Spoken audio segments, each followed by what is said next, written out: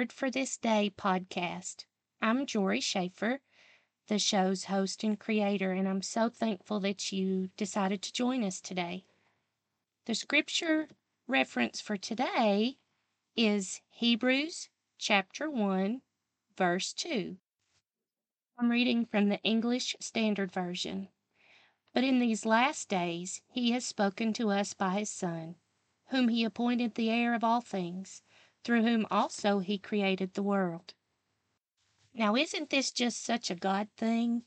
Did you listen yesterday when we talked about John chapter 1, verse 1, and we talked about how in the beginning was the Word, and the Word was God, and the Word was with God? And that Word is Jesus. Now, we open up Hebrews chapter 1, verse 2, and the writer of Hebrews, who we don't know 100% sure who it is because it's not listed in the scripture. There's a lot of speculation from biblical scholars about who they think the writer of the letter to the Hebrews is, but the fact is the scripture doesn't say. So we can't know that for sure. But this writer recaps kind of what we talked about yesterday. He said, in these last days, he, and the he here is talking about God, has spoken to us by his Son, who's Jesus, whom he appointed the heir of all things, through whom also he, God, created the world. And that goes all the way back to Genesis. You know, we talked about Genesis 1:1 yesterday and about how in the beginning God created the heavens and the earth. And we talked about how the Hebrew word for God in that specific part of Scripture is Elohim, which was plural. And we do know, based on Scripture, that Jesus was with God in the beginning. And this is just a reinforcement of that. Now, this has to be a God thing because I couldn't have pulled this together. I couldn't have made this make sense. But it wasn't cleverly designed by me to make this neat podcast episode. It's just a God thing, and it shows how truly inspired the scriptures are.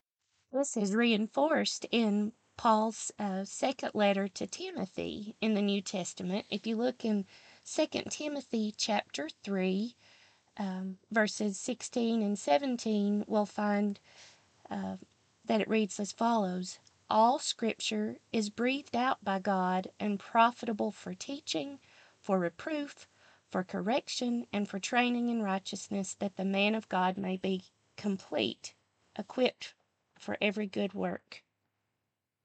Now, earlier in Paul's letter to Timothy, he was reminding him that in the last days there were going to be a lot of false teachers.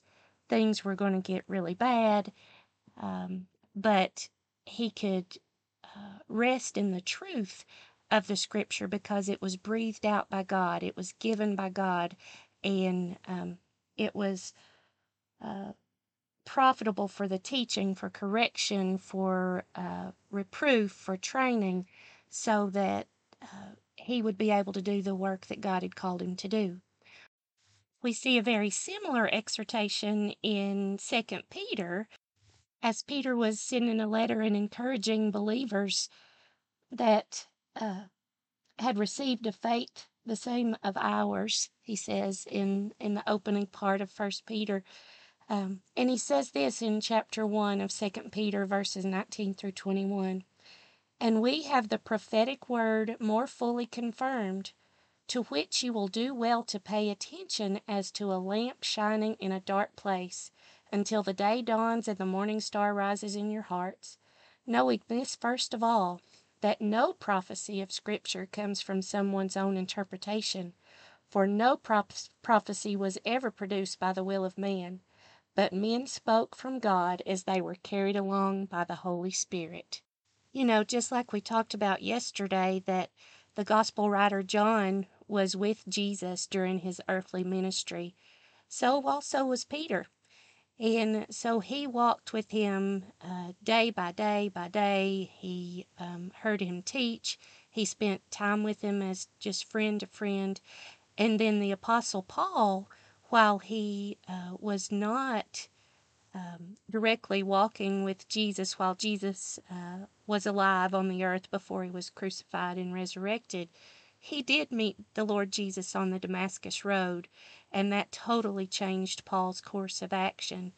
But with both of these men, Peter and Paul, they're reminding us that Scripture is breathed out by God. It comes from the inspiration of God, not from man. And we see that tied in back with our verse for the day, Hebrews chapter 1, verse 2. Hebrews chapter 1 starts as long ago, at many times and in many ways, God spoke to our fathers by the prophets. But in these last days, and friends, we're in the last days. This may have been written, hundreds of years ago, but the word is living and active, and it is applicable today just as much as it was when it was written. But in these last days, he has spoken to us by his Son, Jesus, who he appointed the heir of all things, through whom also he created the world. So I would encourage you to spend some time thinking about how precious and how holy this Word of God is, and what an amazing, overwhelming gift it is that God wants to share it with you, that he inspired men to pen the words for us to know more about him and to know how to live like him and to know his Son. What a blessing and what a gift. And as I've mentioned in the opening episodes, my purpose for this podcast is that God would receive all the glory.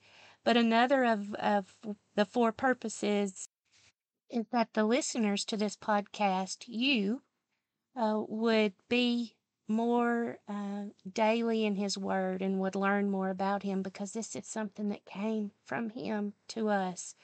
So I would encourage you, if you would like to dig deeper today, to read the first chapter of Second Peter, and also the third chapter of Second Timothy. I would also encourage you, if you have not started memorizing Scripture, that a good Scripture memory verse for this month of January would be 2 Timothy chapter 3, verses 16 and 17.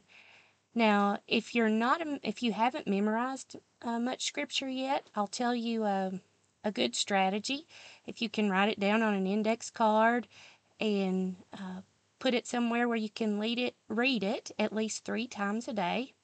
If you can say it out loud at least once a day and then read it 3 times a day, over the course of the month, you may have it memorized. And it is so important to put that word in your heart, because let me tell you, God brings it back just when you need it. And in a day when the world thinks that there is no moral absolute, let me tell you, friend, there is a moral absolute, and it is the truth that's found in the Word of God.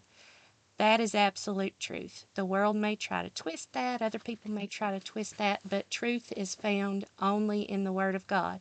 And the only way we can know what is really true is if we line it up to what the Word of God says.